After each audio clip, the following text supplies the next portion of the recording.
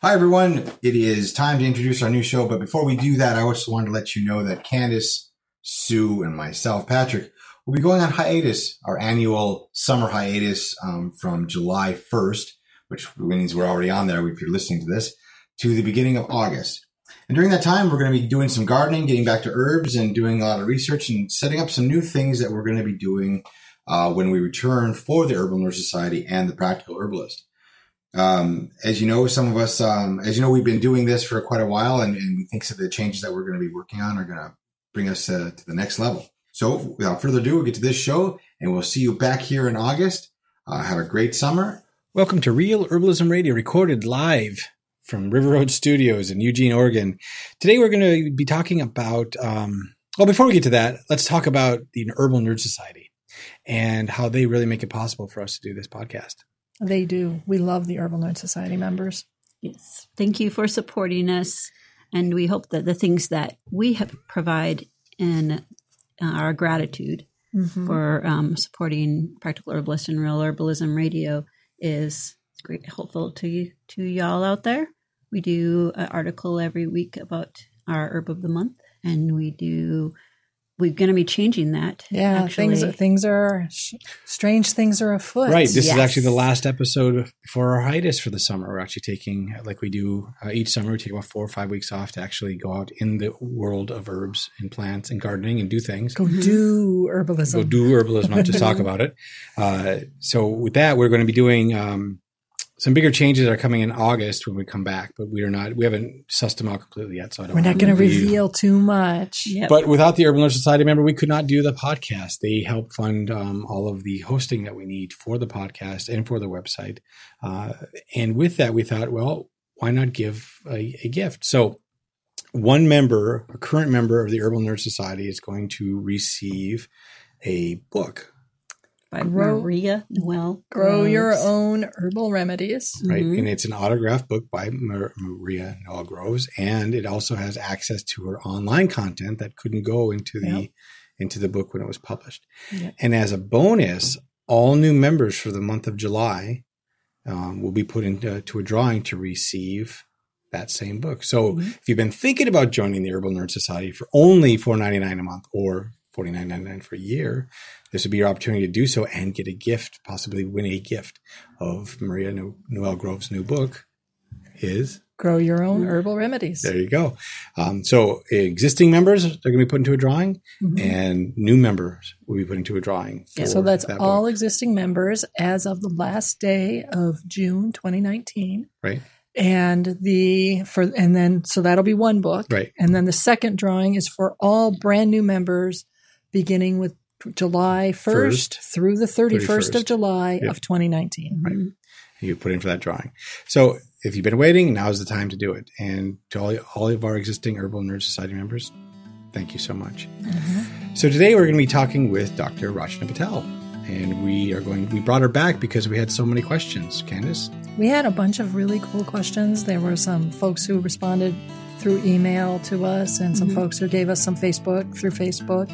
And then I actually ended up just chatting with several people that were like, oh, yeah. And they asked me questions. And I'm like, well, I know somebody who knows a lot more about this stuff than I do.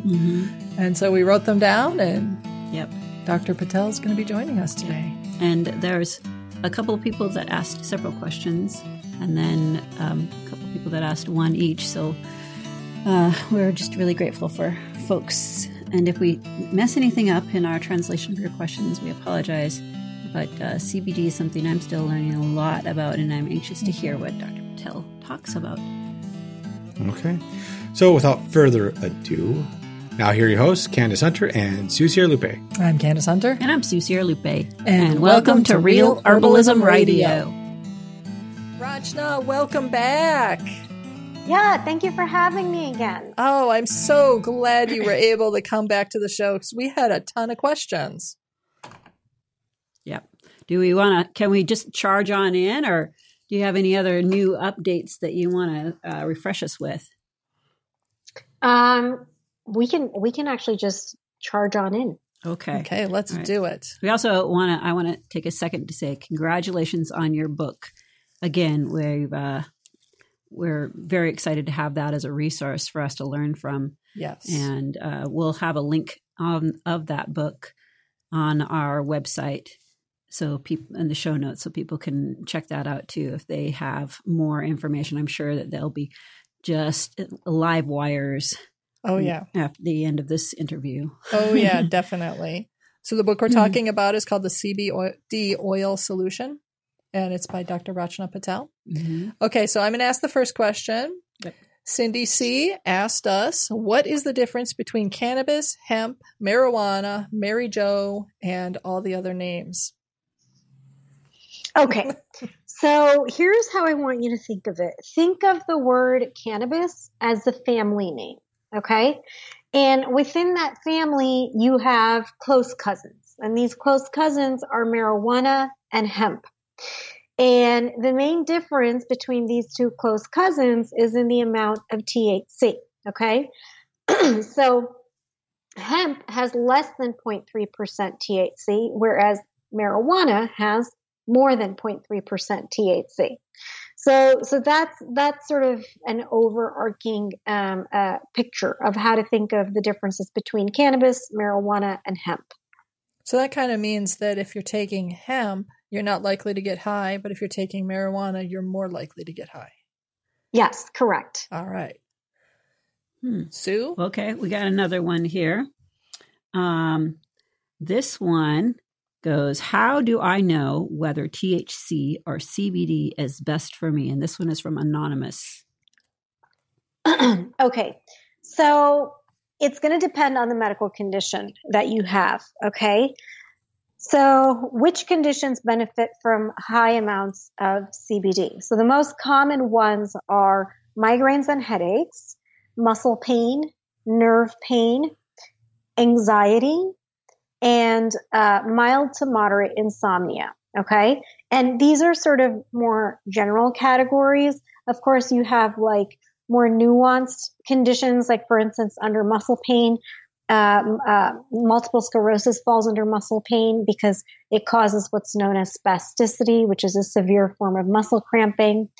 When it comes to high amounts of THC, typically we're talking about conditions such as nausea and vomiting, poor appetite, severe insomnia, and when it comes to both CBD and THC, we're mainly talking about autoimmune conditions.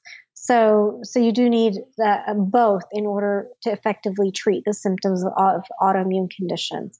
So that's sort of a big picture of, who's going to benefit from high amounts of CBD, who's going to benefit from high amounts of THC, and who's going to benefit from both. So that means that if you're someone who, for instance, suffers from chronic anxiety, you get panic attacks and all of that sort of thing, you might be looking more at the CBD end of the scale. Yeah, you definitely want to look at more at the CBD end of the scale because high amounts of THC actually makes anxiety worse, right? So if you're anybody who has used marijuana recreationally in either high school or college, likely you overdid it. And you may have felt anxious, you may have felt paranoid, and that was being caused by excess amounts of THC. So anybody with anxiety should really, truly just steer clear of high amounts of THC and stick to high amounts of CBD. Okay, so but if you're someone, let's say, that has insomnia, let's say you're a woman who has insomnia, you're middle-aged, and you know that it's kind of linked with the hormonal cycle, but for like 2 weeks out of every stinking month, you're going to have a hard time sleeping. That might be the high THC. Would that right. be? So the distinction between severe and mild to moderate insomnia is how dependent you are on some sort of medication to help you sleep. Okay. So mild to moderate insomniacs, they get bouts of insomnia here and there. Okay. But nothing to the point where they absolutely need some sort of medication to help them sleep. Otherwise they cannot sleep at all. So that's a distinction between the two. So that means our middle-aged moderate insomniac may not actually need medication. She might need it for a night or two, but really she's fine. It's not fine. It sucks, but it's not severe. Yeah. So as long as that person doesn't need any sort of medication on a regular basis, I would definitely consider it a mild to moderate insomnia. In which case, CBD or THC may not be the right course of action anyway. No, in which case, CBD would be the right course of action. Okay. But right? if you're a mild to moderate. Right. But let's say you're someone who has the really severe insomnia for whatever reason. I'm going to just throw PTSD out there, but for whatever the reason happens to be, you've got really serious insomnia. You need medication every night, and frequently you go for nights in a row where you may have very few number of hours of sleep or not restful sleep. Would that be a THC potential? Yes. Okay. Yeah, it would be. I mean, I've had really severe insomniacs who've been on multiple prescription medications and high doses of them, who they haven't necessarily been able to come off of the prescription medications, but they've been able to significantly reduce the doses of these medications and significantly reduce the number of the medications they need to take to help them sleep. Nice. Well, that kind of leads me a little bit to maybe Mary Q's question. She asked, because it sounds like it would be helpful to really have a doctor who understands CBD, THC, and proper dosage and all of that. And that's what she asked is, how do I find a doctor who knows about THC, CBD, and how much to take and, that sort of thing? What are the questions to ask your doctor? Okay. So a couple different things that you want to look into. Okay. First is look at the doctor's credentials. And you can typically find this information on your state's medical board's website. And you can just, usually there's a database on there. You can just enter in the doctor's name and a bunch of information will come up. And it's the type of information that you're looking for are things like restrictions or suspensions on the license, medical malpractice settlements. You're going to find all that sort of information on the state's medical board website. Now, the reason I point this information out, this particular factor to look up, is because, in the medical cannabis industry, what oftentimes ends up happening is that physicians who can't necessarily practice in conventional medicine will default to practicing in medical cannabis, because there's no sort of structured training or certification requirements or anything like that. Okay. Now, and then you also, you'll be able to find some information on where the doctor went to medical school and college. All this information is available on the medical board's website as well. Now, here's the other important thing to ask the doctor. How much experience has the doctor had in treating your particular condition? Okay. So sure, this may be a medical cannabis doctor with good credentials, no issues with their licensing, but they may have little to no experience, in which case, it's a situation where you have the blind leading the blind. You don't want that to be the case. Okay. No, yeah. And the other thing is that, you want to look at, when it comes to experience, you want to look at not only the number of years that the doctor has been experienced, but also how many patients they've treated and how many patients they've treated with your particular medical condition. Okay. And these are questions that you can just call up and ask the doctor. Okay. Just contact the doctor and ask these questions straight out, and they should be able to give you this information. Now, the other thing is that you want to make sure that the doctor is familiar with CBD products and medical marijuana products, okay? Because ultimately what you want is a list of specific recommendations of products to use, so that when you walk into a dispensary or when you go online to order, you know exactly what to order and how much of it to order, okay? You know what you're looking for. You're not overwhelmed or lost when it comes to this, okay? And then the doctor should be walking you through exactly how to use these products, right? So that entails, which delivery method to use, how much to use, when to use it, okay? And then also how to use these products, the CBD products, the marijuana products, with your prescription medications and over-the-counter medications that you're taking? Are there any side effects? Are there any drug interactions that you should watch out for? Okay. Is there a certain way that you should use the CBD product and the marijuana product with, any particular medications that you're taking? And then the other thing is, you want the doctor to walk you through, number one, how to avoid the side effects of CBD products and marijuana products, but then also what to do in case you do have side effects. How do you manage those side effects? So these are the main things that you want to be asking the doctor before you even make the appointment, or information that you should be looking up before you even make the appointment. That is really helpful, actually. I have another question for you, and this one is from Kylie Putnam. She's given permission for her name to be used.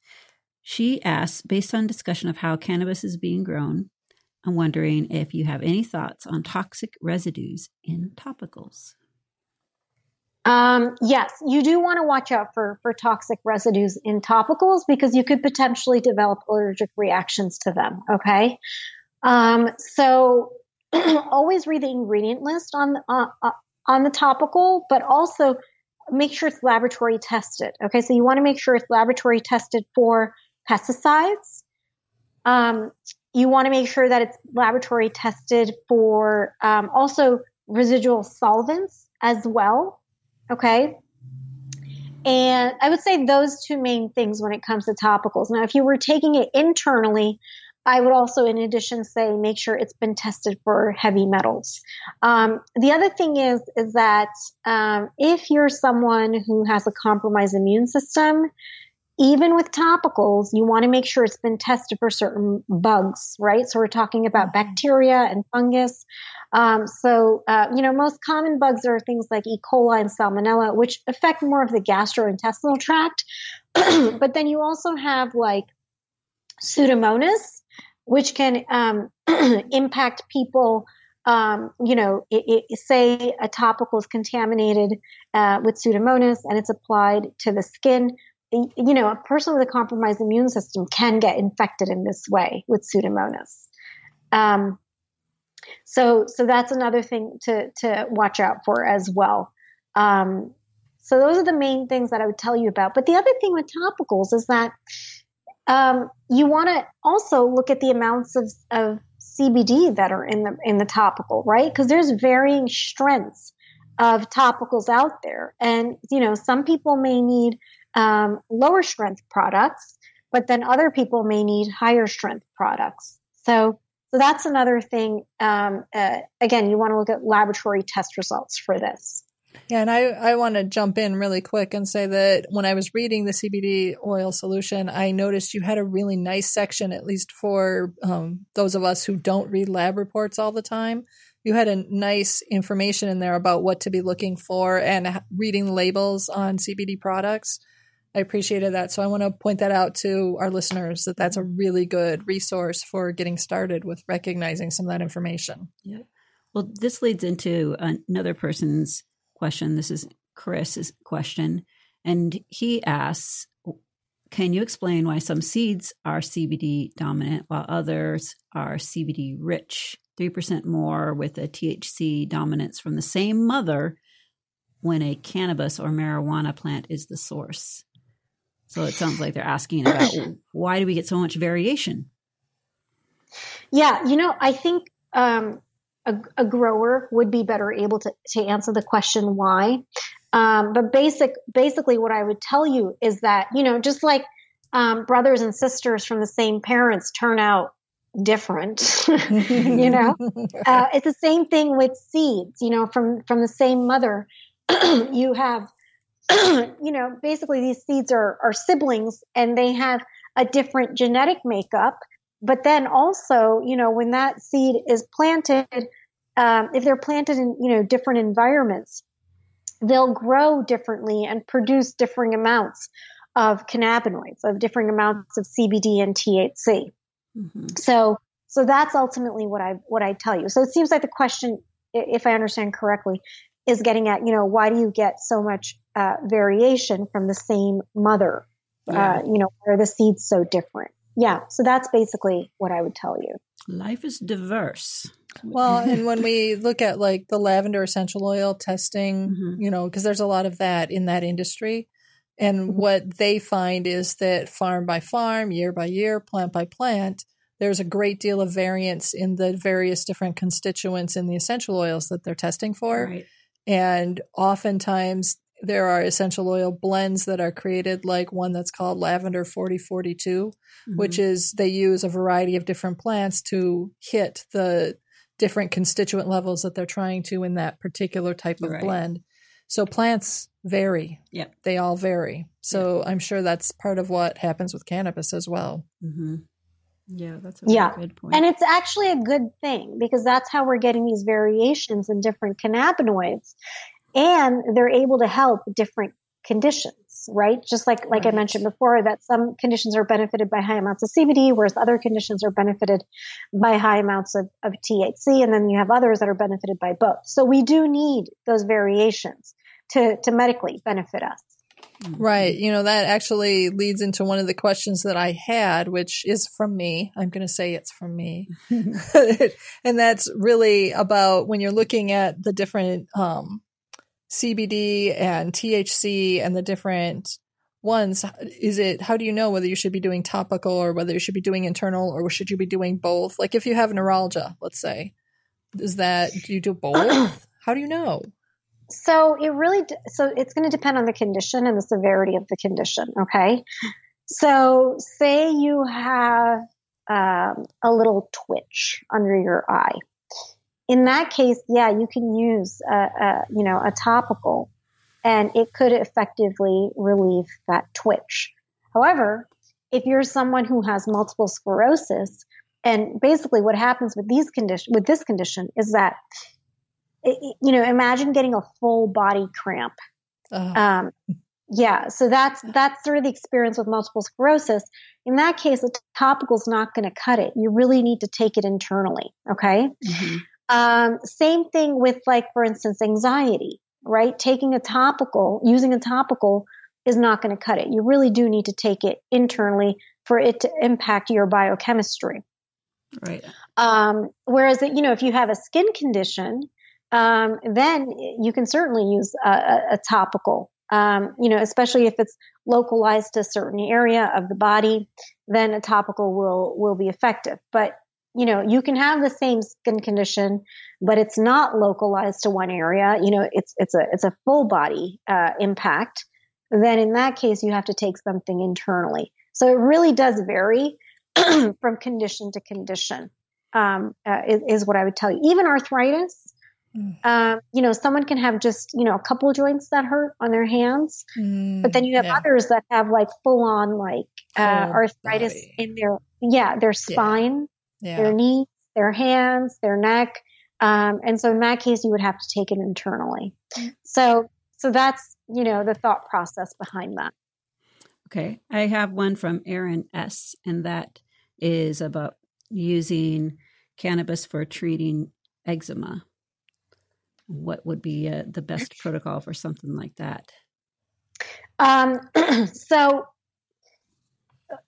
like I mentioned before, it's going to depend. If it's like a localized area of eczema, you can certainly use a topical. But if it's more of a systemic eczema, then you would have to definitely take it internally. And in terms of combinations of chemicals, I would say with something like eczema, because it's an inflammatory condition, you need both CBD and THC. And this is because both CBD and THC have anti-inflammatory effects, but when they're used together, there's an even greater anti-inflammatory effect because you have what's known as the synergistic effect or the entourage effect going on. And essentially what that means is that one chemical enhances the effect of the other chemical. And so if you can imagine, you're getting an even greater anti-inflammatory effect. So that's what I would tell you. Thank you. There's another one that kind of relates to that, and this is another question from the same gentleman, Chris. Are there any other cannabinoids other than THC and CBD that have beneficial results in a combination or in compounding with CBD? So as far as the research goes, most of it has been done on CBD and THC and the combination of the two. So based on that, and also based on what I know about, the how the chemicals, the phytocannabinoids react with these receptors, it's mainly been the effect of CBD and THC. Also know that the plant makes THC and CBD in the highest concentrations, from what we know. The other chemicals are made in lower concentrations, and they're either precursors or postcursors, so to speak, of the CBD and the THC. Okay, so there are chemicals that are used to make the CBD and the THC, or they're chemicals that are a result of the breakdown of the CBD and the THC. So, yeah, that's what we know. So I have one more question. I know you've got to get going really soon here. But the last question I want to ask you comes from George, and he asked, who should avoid CBD or THC? Okay. So cannabinoids in general should be avoided by people who have heart conditions. So as an example, if you're someone who's had a heart attack in a recent past, then I would tell you to avoid cannabinoids in general. And this is because specifically THC can cause increased heart rate, and that puts a demand on the heart, which for someone who has recently had a heart attack can't handle. I would also say anyone with who's had a history of psychotic episodes they don't necessarily need to avoid it completely, but you should take it under close supervision of a physician. And that is because, these chemicals can potentially exacerbate psychotic episodes in those who have a history of it. So would that include people who have things like maybe diagnosed bipolar or things like that? Or are you talking about the people where they've had a full-on, like they've been to the mental hospital and full-on psychotic break? I would say the people who have a history of schizophrenia and a bipolar disorder, but also those who have been admitted to the hospital for an episode of psychosis. Okay. So that's what I would say. Because even the people who have a history of bipolar disorder and schizophrenia, they may not have had a psychotic episode, but they may be more vulnerable to it. And, it can be triggered easily by taking, the wrong combination of cannabinoids in the wrong amounts and whatnot. Makes sense. Any others? And then you have women who are planning on becoming pregnant, who are pregnant, or who are breastfeeding. And this is because when they've done studies, what the research has shown is that cannabinoids could lead to low birth weight, one, but also preterm labor and delivery as well. So there is a potential for that. We don't have solid science on that, but there's some science that sort of leads in that direction, right? And so, as a physician, because I'm not certain of the impact on a growing fetus or growing baby, I would be more cautious and not recommend, these women to use cannabinoids. The other thing to know is that cannabinoids can get passed to an infant through breast milk as well. Oh, that's really good to know, actually. Mm-hmm. That makes sense. Yeah. It's a resin. Okay. Well, where can we reach you to get some more information other than checking out your book, of course? Yeah, so there's my book. There's also my YouTube channel, and people can just Google Dr. Patel. Patel is spelled Patel plus YouTube, and it should show up on the first page of Google at the very top. Just click on that, and it'll take you straight away to my YouTube channel.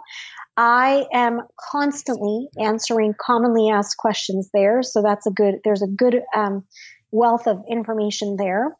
There's also my website, which is www.drdrrachna, R-A-C-H-N-A, Patel, P-A-T-E-L.com. And I also have a Facebook group where I go live and answer questions. Nice. So you can reach that by going to facebook.com/groups/ask-the-CBD-expert. Nice. Well, that's great because there are several other people that ask questions that we haven't been able to get to. So we apologize to those folks out there, but now you know where to go.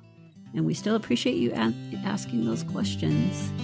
Yes. Thank you so very much for joining us today. Yes. Yeah. Thank you so much for having me. I appreciate it. It was a delight. And as always, put an herb on it. The statements made about herbs and products on this podcast have not been evaluated by the United States Food and Drug Administration, FDA, and are not intended to diagnose, treat, cure, or prevent disease. All information provided on this podcast or any affiliated websites is for informational purposes only and is not intended as a substitute for advice from your physician or other healthcare professional. You should not use the information on this podcast and its affiliated websites for a diagnosis or treatment of any health problem. Always consult with a healthcare professional before starting any new vitamins, supplements, diet, or exercise program before taking any medication, or if you have or suspect you might have a health problem. Any testimonials, questions, or case studies